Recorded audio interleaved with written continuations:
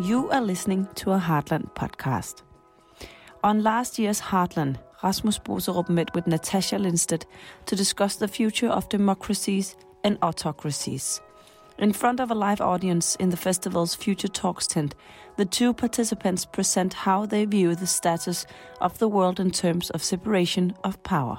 Rasmus Boserup is the executive director of Euromed Rights, an organization that represents 80 human rights organizations that focuses on strengthening human rights and democracy reforms in Europe, the Middle East and Northern Africa. Boserup has previously worked as an academic researcher at the Danish Institute for International Studies and has written several books on Danish foreign policy and the Arab Spring. Natasha Lindstedt is a professor of the University of Essex and is an expert on authoritarian regimes, international development and third world politics. She has written several works about dictatorships, corruption and failed states. She is frequently used as an expert on networks such as CNN, BBC World and Al Jazeera. In this conversation, the participants discuss how many places in the world is moving further and further away from democracy and towards a centralization of power. Why are autocrats such as Putin and Erdogan gaining more and more power, and what happened to the Arab world after the Arab Spring? These are some of the questions the participants attempt to answer and discuss. This conversation is a part of Heartland's Future Talks, which are created to invite scientists and theorists into the public conversation and make us all care and take interest in the future. The conversation is moderated by Danish journalist and TV host Clement Kjersgaard. Future Talks 2019 was supported by Lundbeckfonden. We hope you'll enjoy this episode of Heartland Podcast.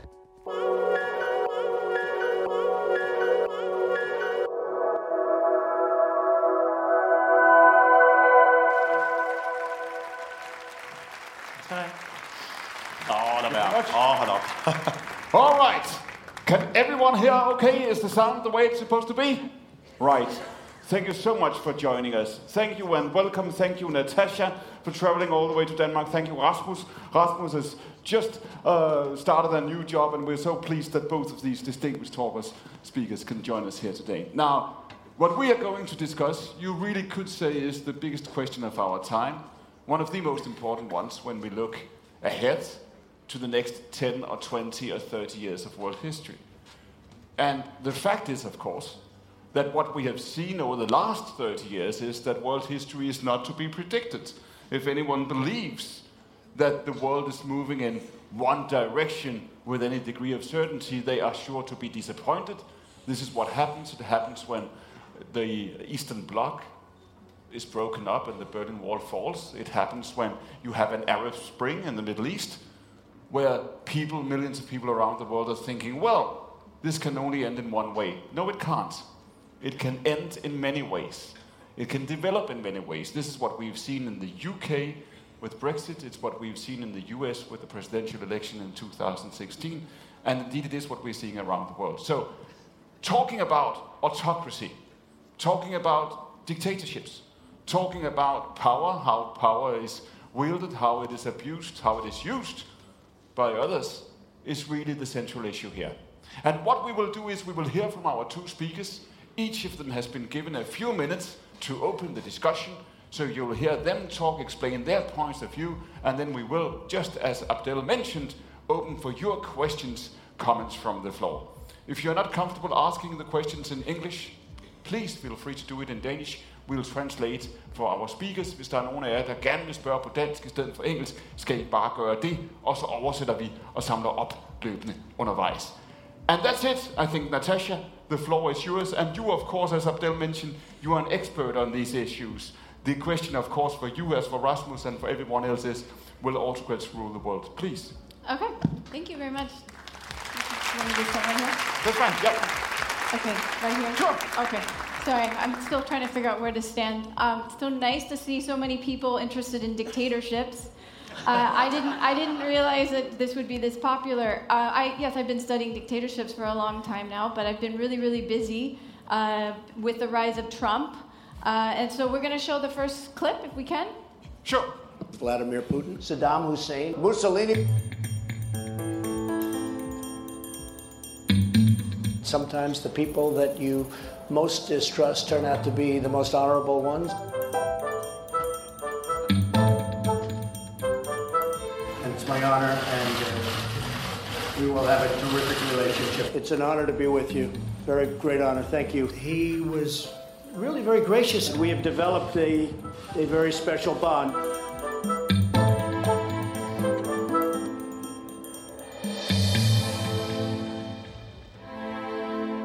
We shouldn't have destabilized Saddam Hussein. The world would be better off with Saddam Hussein. 100%. He was really good at killing terrorists. He didn't wait around. You know what he did well?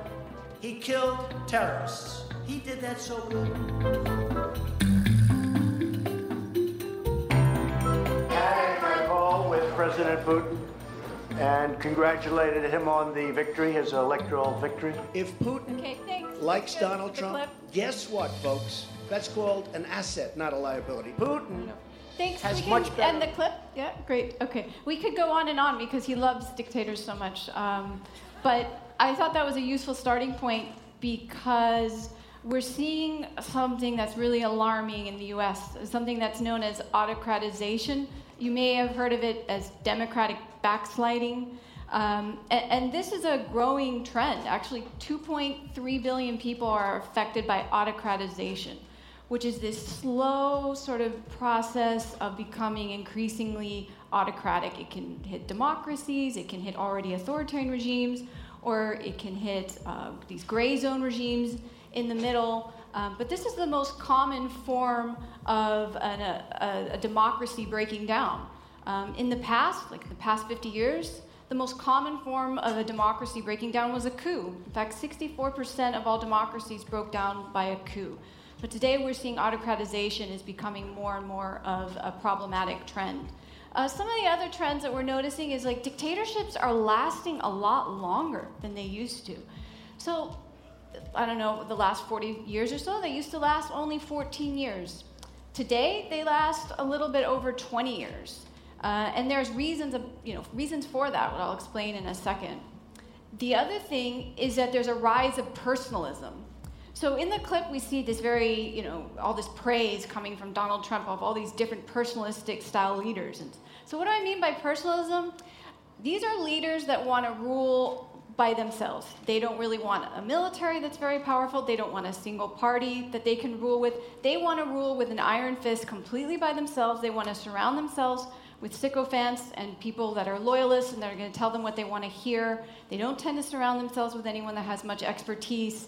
And they try to tell everybody that they're almost like some sort of messianic type of figure. It's them, it's only they that can resolve all your problems. They are the savior, and they can personally resolve everyone's problems. And they tend to be very polarizing types of figures as well. So we're seeing a rise of personalism, where it was somewhere in the last several decades, 23% of countries were seeing personalism or personalist style of rule, and now it's up to 40%.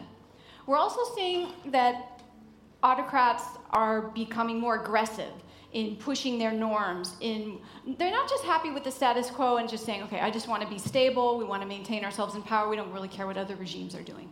They're actually actively getting involved to undermine elections in hybrid regimes, in autocracies, in democracies even. And so they're pushing their norms with much more fervor than they have in the past.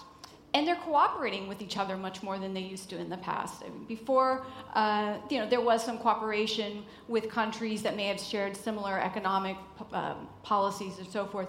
But now we're seeing very, very high levels of cooperation between autocrats about how to help you stay in power. We'll help you cheat the electoral commissions that are here to monitor the elections. We're going to help you figure out what types of rules you need in order to ensure that you stay in power indefinitely. And so one of the reasons why autocrats are staying in power longer than they used to be is because they figured out something really interesting. So we used to have more regimes that were just authoritarian, just straight up authoritarian. So back in 1972, 3/4 or 75% of all the regimes in the world were authoritarian. Today we don't have that. We have actually 55% are democratic, and then we have a lot of countries that sort of fall in this nebulous area. And there's not as many as fully autocratic regimes. But what we do have is just this decay of democracy and also these autocrats that are pretending to be democrats. And what they're doing is they're utilizing democratic institutions. So it looks like, oh wait, they just held an election. That's fantastic. That means they're going to democratize. But that's not what's happening at all. In fact, they're using the elections to justify their rule so that they can basically be in power indefinitely. And in fact, they've been able to use democratic institutions so successfully, we're seeing that that's one of the reasons why they're lasting longer than ever before. So there's a lot of things going on in the world today that are alarming. Another thing is that we're seeing in countries that used to be authoritarian but have become democratic, we have high levels of authoritarian nostalgia. So we know this from survey research. We've seen this in countries, particularly in Eastern Europe, where they're surveyed to ask them about how they feel about democracy, and a lot of them have very high levels of nostalgia for the previous regimes. It didn't even matter if they were incredibly repressive. They're romanticizing the past. Another thing that we're seeing that's interesting is that there are people that are living in authoritarian regimes. They may have elections. They may have political parties. So, for example, like a country like Singapore that's had the People's Action Party in power for decades now. They surveyed people in Singapore, do you live in a democracy? And over 2/3 said they did, with even a small percentage saying they thought they lived in a liberal democracy. And so we have a lot of regimes where the people living inside of them have a complete misconception about what's democracy or what's an autocracy. And then the alarming trend, which we were kind of showing with the clip of Trump, is that there are some levels of democratic deconsolidation taking place. Not necessarily taking place everywhere. Still we have most of the countries are democratic in the world. But countries like the US, Brazil, India, and that's why it's affecting so many people, as I mentioned in the beginning, are experiencing some deconsolidation in that there's just very high levels of polarization, and this is leading to people acquiescing, being willing to accept authoritarian alternatives. I don't know if I'm supposed to finish now. Okay, just a moment. One more moment. I'll land with a statistic about Trump, just because I mentioned him and you may be able to tell I'm American. So 66% of Trump diehards say they are willing to have some sort of autocratic rule if that meant that they could get what they want. And then of that, 55% of Republicans said, that they would agree with that. That's alarming. That's scary. And that's the result of polarization. Of the 24 countries in this last year that were backsliding, 18 of them were experiencing really high levels of polarization. And we're seeing that's one of the big driving factors. And I know we're going to get into it in the Q&A in a little bit, more about the role of globalization, technology, social media, and what role that plays in leading to this, what we're referring to as the third wave of autocratization. Okay. So what you're describing, Natasha, essentially is you're describing, okay. You're describing more than one gray area. Is that right? You're saying this is not just sort of the old autocracies, our notion of what an autocracy or dictatorship looks like. You are saying something new is happening. And even with Trump, you are seeing within a democracy, within a liberal democracy, a large part of the electorate saying, we actually make an informed choice that we would prefer an autocracy to what we have now. Right, that's the process of autocratization that is so scary. So it used to be a coup, as I said. The military would come in, they would take over, and it was very quick and easy, and it really didn't have anything to do with the public. Now it is that people are, through referendums, through elections, voting willingly for more autocratic rulers. We see it in Brazil, we see it in Turkey, we see the way people are supporting Trump at any cost. And so we're seeing people, due to polarization, due to feeling like I just cannot accept the alternative right now. It's just too awful for me. I prefer to have what's safe, what makes me feel secure, and they're willingly voting for this autocratization to take place. And to some extent, there is sort of an inspiration flow taking place as well, isn't there? You see Trump, inspiring others. You see things happening maybe in Poland and Hungary. Other people will look at these countries and take inspiration from it. So there's a strange sort of global or international sense in which this is spreading or interlinked. Well, they're learning from each other. I think that, you've heard the word fake news, a word we didn't know about a couple of years ago being used all the time, that a dictator adopted, dictators have adopted. I think in Syria, Assad adopted saying fake news, that's fake news. So that's just a way of delegitimizing the media. That's one of the big tools that autocrats use in the beginning. They sometimes may be the media darling, then they decide they're going to delegitimize it and act like anything that is said is just completely fake. All right, Rasmus, your turn. Please, the floor is yours. Thank you.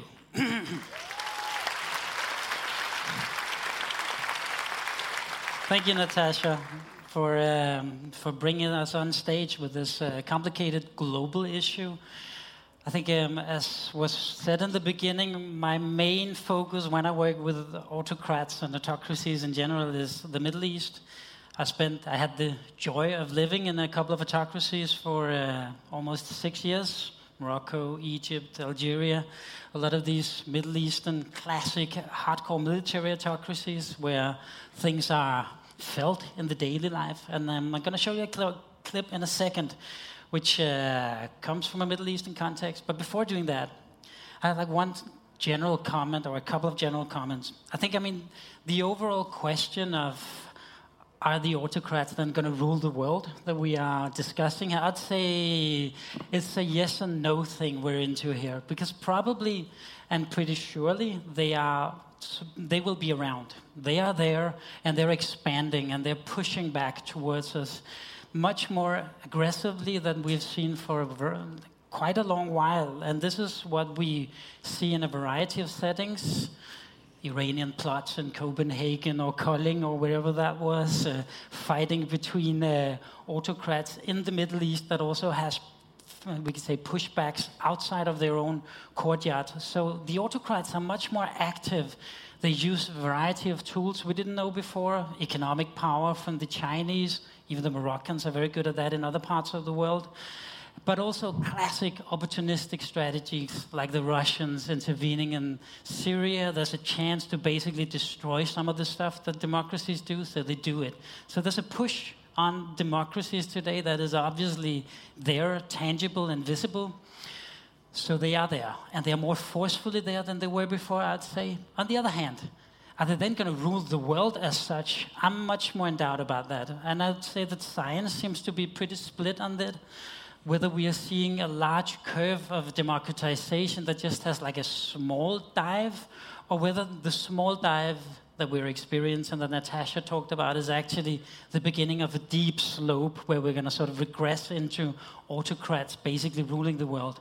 And as I read the literature on it, there are these two different views. One is a very long historical one, and another one is a short 10-year span with massive or let's say sneaking but systemic and constant pushbacks against democracy. And this was what Natasha talked about. And I think that's important to keep in mind, that we don't know really where this is going to end. But if we look at the trend that pushes autocracies forward right now, where we have expansions in Latin America and Africa, in the Middle East that I work with, in Europe as well, and in the US, of course, then the question comes to mind of how is this really affecting our lives? And I think one of the things that would be interesting for us to pick up is this question of how are we going to position ourselves in our foreign policy in Europe when we look at this sort of sneaking autocracies at the inside, obviously, but also the push on European core values of democracy, human rights, and so on. Now, I think there's a paradox in the current trend, in the short 10, 12 years trend where we see autocrats pushing us further. And the paradox is that we know historically that autocracies are relatively unstable. When I look at my region, autocrats are constantly pushed back by their own populations. I mean, the Arab Spring was just one Arab series of uprisings. They're systemic. There are constant pushbacks against autocratic rules. They have very little popular legitimacy. The general demobilization of the public from political institutions is clear all over when you have autocrats. their economic performance in the Middle East is relatively poor, depending on where you look. Now, I know there's China, which apparently performs, and it's an autocracy. But in general, autocracies are not very good at performing economically. There's a lot of corruption coming with it, crony capitalism, and other issues that basically limit their ability to produce.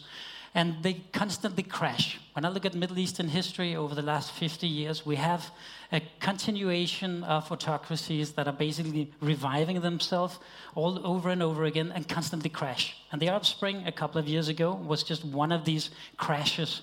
It was a simultaneous one, and for that reason, pretty important, but it was one in a long row. Now, I can go on for this for a very long while, but I think before we get to the explanations, I want to just put a clip up here, and it's a clip that went viral 3 years ago when the Egyptian autocrat per se, the biggest autocrat perhaps that we have currently living and ruling in the Middle East, it's discussable, there's a lot of them, but President Abdel Fattah Sisi, and it's a clip that was made in 2016 and had a lot of views back then because it pinpointed something deep about, one, what is autocracy? Two, how do we look at it? And three, how do we as international community relate with it? So could we have the clip?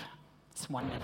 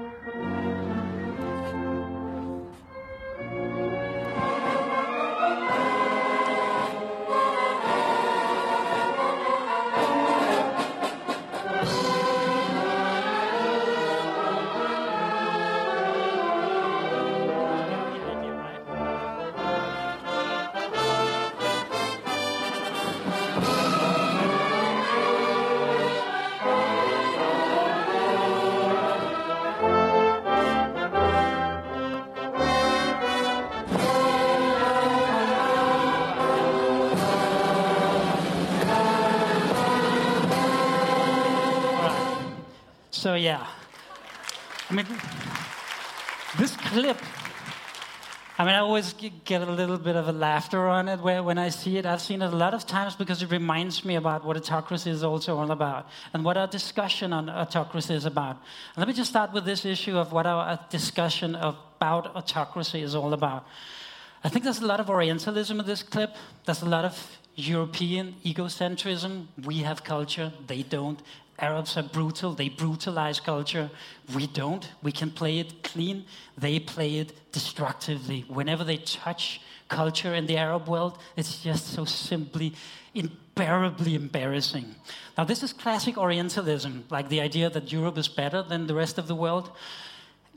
But it's also true what's going on in this clip. And I think this is a dilemma that somehow always was around Orientalism, that it took some stereotypes and sort of grasp them out of proportions. But what is true about this clip is that autocrats are not very good at producing culture. Autocracies have a tendency to produce culture that is purely propagandist. It is extremely void of content. If you look at Algerian national TV, it's all folklore. They dance in these robes and they sort of, how can I say, celebrate their classic traditional culture. There's very little etchy culture. There's very little critique in the culture that is allowed to live in autocracies. And to some extent, this clip nails this. I don't know who did the clip, but I have a feeling that it's probably done by some Egyptian activists for the single reason that the way that we could say critique is typically expressed in autocracies is through humor and ridicule of the autocrats. And this is what's going on here. And this is why it's more than just Orientalism. There's that view, the West is better, we have democracy, they don't in our debate, which is sort of mirrored here. But there's also that sort of true thing that they're actually really bad at producing good culture in autocracy. And I say this as somebody who have lived in autocracies for a long while, and I really adore and admire a lot of my Egyptian, Algerian, whatever friends. But the systems as such, and this is an Egyptian army orchestra, so you don't get anything more system, is really bad at producing culture. And I wanted to bring that sort of meta-reflection in. I think there's one more point in this that I just want to bring in. The idea that we are there with them. We are not just there sort of watching them, but we are there standing beside them, cherishing them, working with them. And we are there for a reason. This was from 16. And the clips that were shown and mixed together were almost all from 14, 15, and 16, or 15, 16, I think. Meaning right after the refugee crisis, as we called it, this fact that some migrants were walking on the streets of Europe. And at least two of the state leaders, Macron, it's not Macron, it was Hollande, the French president, and obviously Merkel is still serving, German president, Chancellor, that they were down in Egypt trying to sort of work with the Egyptian regime and trying to basically strike out deals that could limit the amount of refugees we get in, and hopefully, as Trump put it in Natasha's clip, help us to counter terrorism. So it also nails our basically, how is it, the way we have to work with it. And you can see the faces of these people, and I think that's what catches our current moment where we are. We have to work with them. Although we don't like them, I don't think there's any joy to be seen in the faces of these European leaders when they have to stand next to a known autocrat with the torturers and the excessive repression of the Egyptian civil population behind him. But they know they have to work with him because Europe has lost its, you could say, leading role. And by putting ourselves next to them, we also have a dilemma of how are we going to deal with all these autocrats that expand and push on in the world. Perhaps we can discuss that more. So thank you. Now, Rasmus.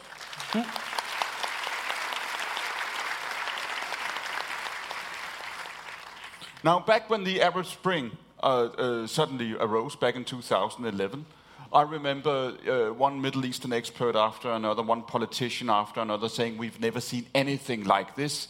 We don't know what will happen. We don't know what will happen in the Middle East. We don't know what will happen in Tunisia and Egypt and Syria. But things can never go back. That was one of the things said in the spring of 2011. Now, what happened to that? What happened to the sense at the time that because of the technological development, because of things happening in society, because of globalization in one sense or another, things could not go back? Have they gone back? Because I think what Natasha described and what you are describing is something new, right? It's a new phase. It's autocracy, but in another form. Sure. I think, going back is like in the massive metaphor when you speak about these enormous societal transformations that the Arab Spring, for instance, was. But it's no secret, right, that if we look at the Middle East, there is only one possible democracy, and this is Tunisia. The rest is just autocracies in a variety of shapes. Some of them are basically not even autocracies. They're neither democracies nor autocracies. They're completely collapsed states with several governments that are competing and so on. But in that sense, obviously, we didn't go forward if forward means democracy. I think the current moment in the Middle East somehow epitomizes the feeling that the idea that I grew up with, and probably many of us in this room grew up with, that democracy would win in the end, that narrative definitely died in the Middle East with the Arab Spring, or sort of the end of the Arab Spring from 13, 14, 15, and the last couple of years, where we saw autocrats basically either stay in power via all of the tools described by Natasha, or basically grasp power by classical coups like in Egypt. So definitely, in that sense, we couldn't have imagined a more regressive, put it. On the other hand, and I think that's important to keep in mind, we just right now have two revolutions going on in the Middle East against autocrats. The Algerian one, 100% peaceful, millions of people in the streets, again. Surprised it was now and not 5 years ago, but there's an explanation to that if you dig deep into it. And Sudan, where you have the same massive pushback by the population against illegitimate and poorly ruling autocrats. And I think that was why I started out saying this is systemic. Autocracies are weak, we know it, yet in some configuration, they're capable to stay in power and keep their position, although they are constantly challenged by revolts, by protest, by terrorists, by call it whatever you want. All right. In a moment, we'll open up for questions and comments from the floor, so be ready to raise your hands, and do note that we only have something like 15 minutes for questions and debate. So please take the opportunity. Now, Natasha, in terms of what Rasmus was just saying, what is really the advice for civil society? What is the advice that one could give young people living in Egypt or living in one of these places and saying, well, this is your best hope. This is what you should work for. This is the difference you can make. I mean, the advantage of people forming civil society groups. Yeah, or in any way, getting shape, involved. or form. Yeah. I mean, but that, I think, was one of the issues with the Arab Spring, is that there was such high levels of repression for so many decades that there wasn't that many openings for people to form groups, form associations outside of religious groups. And so as a result, it wasn't that well organized. I mean, what ended up happening in Egypt was the best organized party was the Muslim Brotherhood. All these other groups that were very they could have been anti-Mubarak, anti-corruption, anti-authoritarianism, didn't really have a chance to form, to build trust, to discuss ideas, to form policies. I mean, that's a big aspect of civil society, is that people can come together and start talking about things, start talking about what they want, what policies they want, democracy, and then they can do it in a more controlled fashion rather than have these sort of erratic protests. And there's a room for protests, of course, but where things are more organized, where they can channel what their interests are, and then they don't get completely fragmented, where it's just very easy to kind of take advantage of the fragmentation, which often, leaders are able to do. So civil society is, one of the building blocks of democracy, of course, but a lot of it is about helping people organize, channel their interests, and communicate their viewpoints. So essentially you're saying in societies where there's no history of civil society, or where this is something that goes back, and hasn't been there in a modern form for 50 years, 70 years, maybe ever, it's very difficult to start that process from scratch. It's definitely difficult. I mean, that is one aspect of it. The other, of course, is what experience you might have had with institutions, with just even holding elections, with having a political party, with a legislature, with a judiciary, and this varies from country to country. I mean, you've given the example of Tunisia, which had some experience with parliamentary politics decades ago. So it wasn't a completely foreign thing, where you have other countries where they have had really, I mean, speaking of some of the monarchies, with the exception of Kuwait, which has had a parliament since the 1960s, they don't have this kind of experience of these kind of practices. And that, just takes time to build. I think that's one of the misconceptions about democracy, is that authoritarian breakdown will happen, and then a democracy will emerge. It takes years, decades, sometimes even longer than that, for these institutions to build, for the political culture to develop to where they really want democracy and they're interested in fighting for it, and that they're willing to deal with the transition, because any transition from authoritarian rule is one of the most violent, unstable periods. It can lead to a lot of economic chaos and disarray. And people may have their expectations really high about democracy is going to bring something. And so often the political culture has to be very certain that democracy is all that we want. We don't want to experiment with anything else. And that doesn't really happen overnight. Culture moves very slowly. All right. Questions, comments from the floor? There's one over here, Clement. Yes, please. And if you just state your name. Hi, my name is Maren Hessner. And I've been following the situation in Turkey for quite a while. I was living there some years ago, studying there, and from Erdogan was this very popular mayor in Istanbul. He has really become a different person in some ways. And this question is more for Rasmus, because I know that this is your expertise. So I would really like to hear your comment on the whole situation between Europe and Turkey right now, between Europe and Erdogan. So do you think that Europe will have the courage to push back on him, also given the current refugee situation? Great question. Rasmus? Yeah, excellent question, and I think it actually captures exactly where I ended with my presentation. And no, I don't think Europe has particularly will to push back against the unfolding and expanding autocracy of Erdogan that you're correctly assessing there. I think we all know why, to the extent that this is all about the migration deal, and as long as migration remains the key, you could say, domestic policy driver in Europe, then it's very, very hard to see how any European leader, including the core Brussels policy-making elites, should convince themselves that pushing hard on Erdogan is a smart way forward. They simply don't dare to jeopardize that particular nexus. But they know very well that what's going on in Turkey is blatantly autocratic in nature. Maybe it was all right to push back against the coup in the beginning. There was this coup attempt a couple of years ago, right? And I was at least amongst those saying that any leader will probably imprison quite a lot of people and try to figure out who planned that coup. Yeah, are you interrupting me? I'm fine.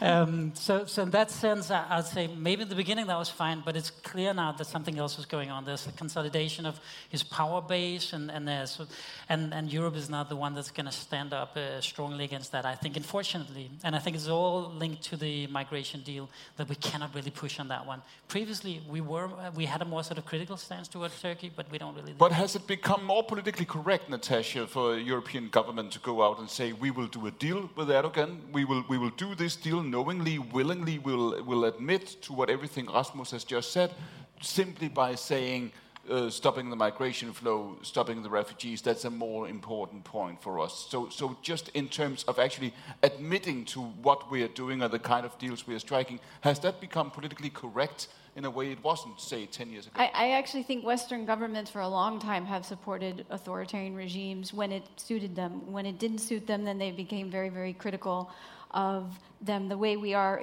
for obvious reasons, why we're critical of North Korea or different rogue states that we've identified as dangers or threats to stability. There have been all kinds of historical cases and even more recent cases where there are really strong bonds between democracies and dictatorships when it suits their interests, when they trade with one another. Maybe their leaders have good personal relationships. I mean, obviously the height of this now is, the clip I showed about Trump and how much he loves some of these dictators, how much he loves Putin and Kim, and how much he loves, I think most notably, the Saudi Crown Prince Mohammed bin Salman. The relationship between the West and Saudi Arabia, this is probably one of the most authoritarian regimes in the entire world.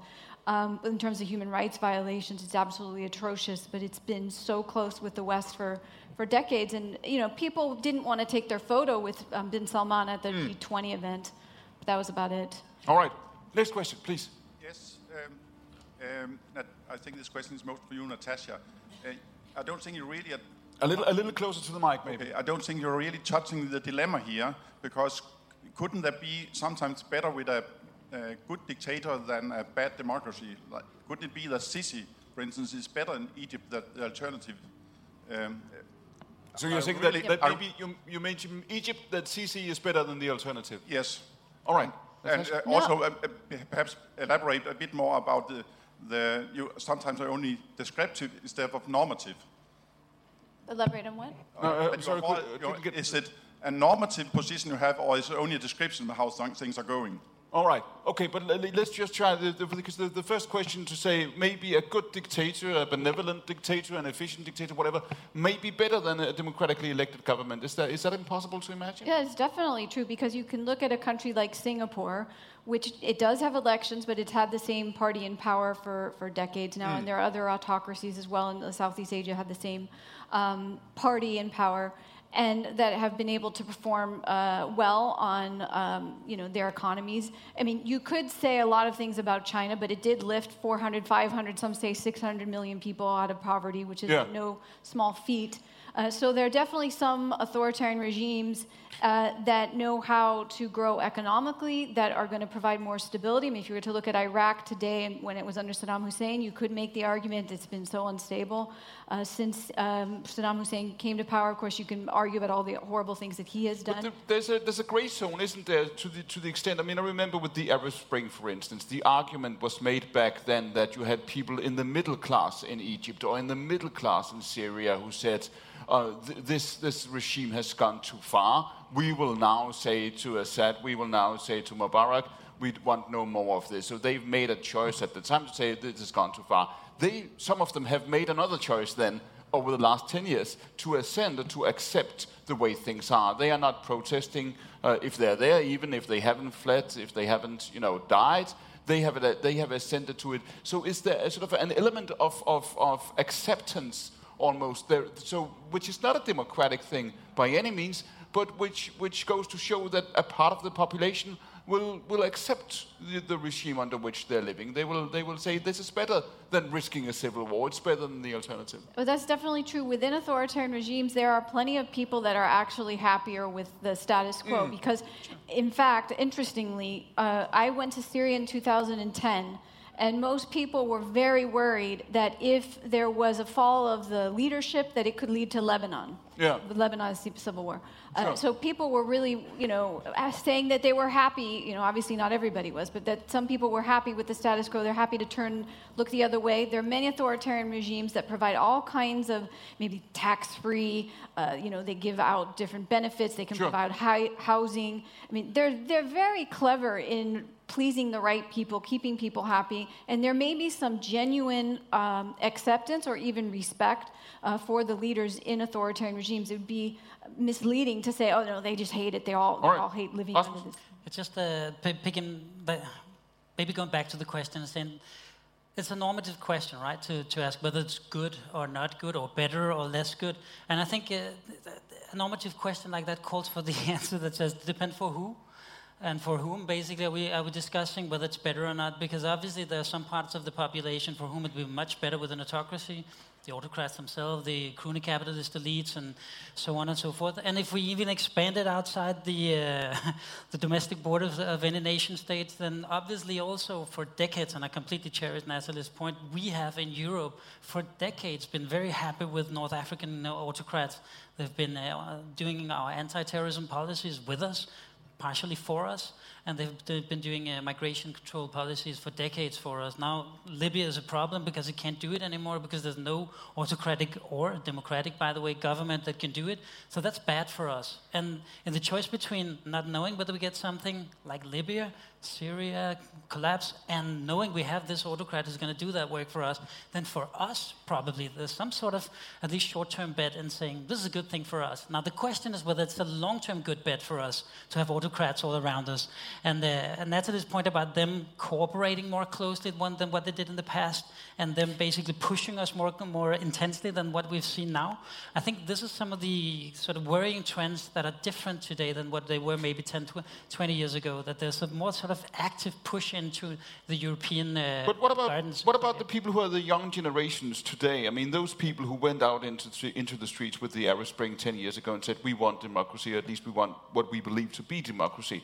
If you go back to the Iraq War, the argument that was made by George W. Bush, of course, was to say, we cannot go on. He basically acknowledged what you just said. He just basically acknowledged to say, we've worked with these regimes, these dictatorships, autocrats for decades. It has not worked. This is going to break down eventually, and we will side with the people. That was the argument made in favor of the Iraq War. This was the argument made to say, well, this is the way history is moving. Today, the young generations in the Middle East, how do they see their future? Do they believe it's a democratic one? I think it all depends on where we are. If you take a country like Algeria right now, apparently they do. I mean, we have millions of young people, students, and even sort of supporting kids of students. It's come to that level now. Started with some unions and then sort of spread out. And it's vastly undercovered in the Western press, by the way. Say that's your journalist.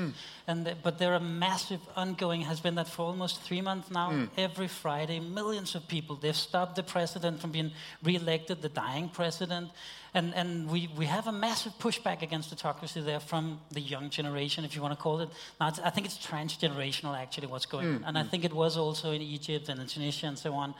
My hunch is that, generally speaking, middle-class populations are skeptic towards transformation these days. They've seen Libya, they've seen Syria, they've seen Iraq, they've seen Afghanistan, and like the list of sort of failed transitions is very long and frightening. So there's a skepticism, but that doesn't mean that they like what they have. And I think that's a very important point. They're as skeptical about their own government. All right, back to the floor. Yes, please. Hi, I'm John. I have a question. Do you have an advice for the politician in countries where the democracies are sort of backsliding? So it seems like the way that politicians are opposing, like in the US, for example, just fuels the party or the person who wants to go into a more autocratic direction. It seems like it's the wrong strategy they're having. Excellent question, Natasha. In terms of you talked about democratic backsliding, how is that the relevant term? Because if you took this discussion in the US, many Americans would say, well, this has got nothing to do with autocracy, it's got nothing to do with civil liberties, it's simply democracy at work. No, and it's one of the biggest backsliders. You can't really backslide without the acquiescence of the public. And so the advice has to do with boosting civil society, as we had already talked about, and trying to deal with the fact that there's so much false information out there in the media. Some of that has to do with regulating social media better, regulating a high concentration of ownership of media, which sometimes tries to only portray one particular point of view. I mean, that's probably one of the biggest issues with today is the falsehoods that are out there on social media. I mean, of course, there are also regimes out there that are pushing their agenda, their narratives that are counter-democratic, but most people are getting their information from social media. If it's false, then they're just going to believe that, when Trump says tariffs are good for the U.S., that they're going to think it's good for the U.S. or these kind of things. I mean, it's a battle to get accurate information to people and for them to understand what their role can be in not just rolling over as, norms and institutions are changed in ways, that make the country more autocratic. All right. One more question. Yes, please. Eric, maybe it's kind of the same question, but in 4 days we have the choice of backsliding or not. In this country? Yes. Right. How do we avoid that? You're talking about Henrik Sass, I believe. No, you want. Not quite. No, sorry. How do we avoid the backslide in Denmark 4 days from now? We have the same possibility of tripping like US in a simple way. Do you see this, Rasmus, in Europe? I mean, we can talk about the Danish case, or even in Europe, this sort of democratic backsliding. I know you're not only an expert on the Middle East, but when you look to Europe now, do you see the same argument? I mean, because you both talked about, the population essentially saying, well, maybe we are well off with this. If you take Eastern Europe, if you take Hungary, if you take Poland, you can say, well, you have a little bit of a similar pattern. Countries where civil society and democratic institutions were not very well, had not a very strong basis 30 years ago, where you might see something of the same happening. Is it possible, I think this is what the question is about, is it possible that civil liberties, democracy as such, may be more superficial even in Western Europe? But at least it's clear that they're more fragile than we had expected, right? Both in Western and classic old Eastern Europe. And I think the two trajectories are pretty distinct in the sense that what we see in Poland, Hungary, is like really autocratic backslash. I'd be a little more hesitant. I think we have populism and proto-nationalism, call it whatever you want, which is raging in classic Western Europe, if we may use that divide these days. It's obviously also a part. I don't know of any autocracy that doesn't have a component of populism in it.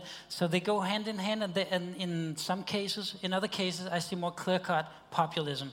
Some of the policies that comes out of the populist proposals are clearly proto-autocratic in the sense that they're at least not democratic and human rights respecting. And I think Denmark has a problem with that. I think France has a problem with it. Italy, ravingly problem with that. So in classic Western Europe, yes, we do have some of these slide backs where we see human rights and good governance being sort of eroded, less in its good governance practices and more in its human rights practices. So I think it's a little bit distinct what we see, but the pattern is there, and it's a part of this broader acceptance. But I mean, when you use the term, when you talk about human rights and the way you study them, or the way you even negotiate them, I mean, has this become controversial in a sense today that it wasn't 10 or 15 years ago? Where 15 years ago, if we talked about human rights, we'd say, of course, it's evidently a good thing. We believe in it. Everyone should have them. Everyone should move there. And today, to say, well, I believe in human rights, maybe has become a controversial statement. Sure. I mean, I've spent the last 2 months basically sitting with human rights activists who work in Brussels, trying to sort of influence Brussels policies on human rights agenda. And they all come back with the same story and tell us that basically it's very difficult difficult to convince the policymakers in Brussels that this is an important sort of anchor to keep. And they said this is different. It wasn't like that 10 years ago. So there is a change in how you could say the bureaucracy reacts to classic lobbying for human rights. And I think this pushes the agenda back to the entire room and to the populations in general. We have to push the politicians to take this seriously, because if we don't, then they don't take it seriously. And I think this is a moment where we're discovering in Europe now that our politicians are not really taking human rights / democratic foundations as seriously as they did 10 years ago. Natasha, just to play the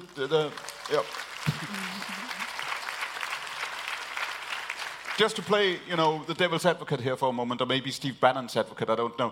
What would you say to the argument that to counterpose, democracy on one side, human rights, everything we like, with autocracy or everything we don't like, might be an old-fashioned division? Maybe the argument that will be made by, populist politicians or protest politicians, whatever their critics would want to call them in the years to come, is to say, well, it's not about that. It's about the will of the people. The will of the people can take many forms, and you will see even in Western Europe, people will start arguing in favor of saying we need stronger men, we need stronger regimes to do a lot of the good things we want done, to a lot of the necessary reforms. Maybe not just in terms of migration, it could be the environment, it could be other issues that demand stronger institutions, stronger presidents, and governments that are more willing to use power than they have been in the past. Right, but the type of populism we're seeing today, which by far is more overwhelmingly right-wing authoritarian populism, isn't very democratic at all. They take advantage of fears of people. They try to play on these fears, exacerbate these fears, and then polarize people, create in-groups and out-groups, people who are included in groups, people who are excluded. And they aren't including large parts of the population in their plans and policies. They're obviously ignoring human rights. And the bigger problem with populists is they don't really like institutions. They see them as nuisances. They want to get rid of parties. Oh, parties are bad. We don't want to have old politicians in here. We want to bring in new blood. We don't want people with any kind of experience. We don't want people that know what they're doing. We don't want judiciaries. They're a pain. They're getting in the way. We want to move things quickly. They want direct connections with the people. They want to have this type of connection that we think of this leader speaking from the balcony, and that they are personally responsible for all of the successes, and they have no blame for anything that goes wrong. So, populism and democracy doesn't really go hand in hand. In fact, usually populist leadership erodes at democracy in this slow, piecemeal fashion that we're seeing today. Now, time is almost up. We just have a moment or two left. Thank you so much for the question. So I'll just have a final question for you. I would just ask Rasmus and said, has this become more controversial? And says indeed it has. To even say you're in favor of human rights is a controversial statement in a way today that it certainly wasn't 10 years ago. Do you think that's where we are heading as well here? So it's not just sort of the erosion of democracy or in other parts of the world. Will we see this debate if we are here in a couple of years' time? We will be debating some of these issues, no longer talking about the Middle East or talking about the US, but talking about Europe, Western Europe. So do I think that we're in a temporary wave or a long wave? I think that it is going to be an autocratic wave for a while, but it will go back. It will come back. It's a wave, and that's why we refer to it as a wave. And the reason why I don't think this is going to be going on forever is because there's already a backlash to it, that people are becoming more educated, they're wising up, they're aware now of social media, they're aware that there are bots out there trying to control their thoughts and play on their fears and targeting them.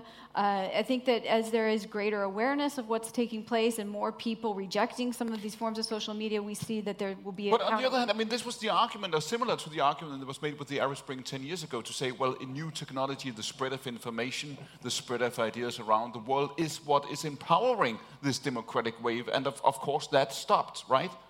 Yeah, I think everybody thought that this was going to be a democratizing factor, social media, but it does have some democratizing elements in that it can help people organize, it can share and spread sometimes good ideas and help form civil society groups, which are really important for democracy. But what we've seen is that autocrats have really taken advantage of social media, and they have used it to sell their narratives about what's going on and to create confusion. So they don't necessarily need to convince everybody that they are the best, but they need to create confusion about what's going on, and that's where the role of just all this false information that's out there plays. Rasmus?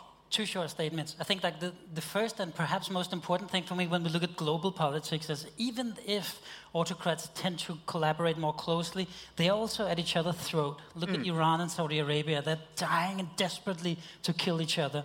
And look at Turkey and Saudi Arabia, definitely not friends. So there's a lot of infighting between autocrats. So they're not this big sort of one colossal which is working against democracies. They kill each other as much as they try to kill us. And I think that's a really important point on global politics. Now, the second point, domestic politics in Europe, I'm pretty positive and I'm pretty optimist. And I exactly share that point that Natalie just made, that it's a question of waves, but it's also a question of perception. We need to be aware of this in order to act against it. Right. And I do feel that we are actually becoming much more educated, much more aware that this is actually something that pushes us. Look at the last elections. I mean, why did people go vote? Maybe it was climate, but I think the other big agenda that we had here was pushing back against the right-wing. Were you an optimist by nature before you became critical optimist? An expert on the Middle East, or has being an expert on the Middle East made you an optimist? I spent 20 years being in that region, so basically you need to remain optimist, right? All right. Thank you so much. Natasha and Rasmus, thank you so much. Sure. Thank you for the question. You have listened to a Heartland podcast. If you like what you just heard, please write us a review on iTunes, or even better, tell your friends that you heard this. We would really appreciate it. Thank you.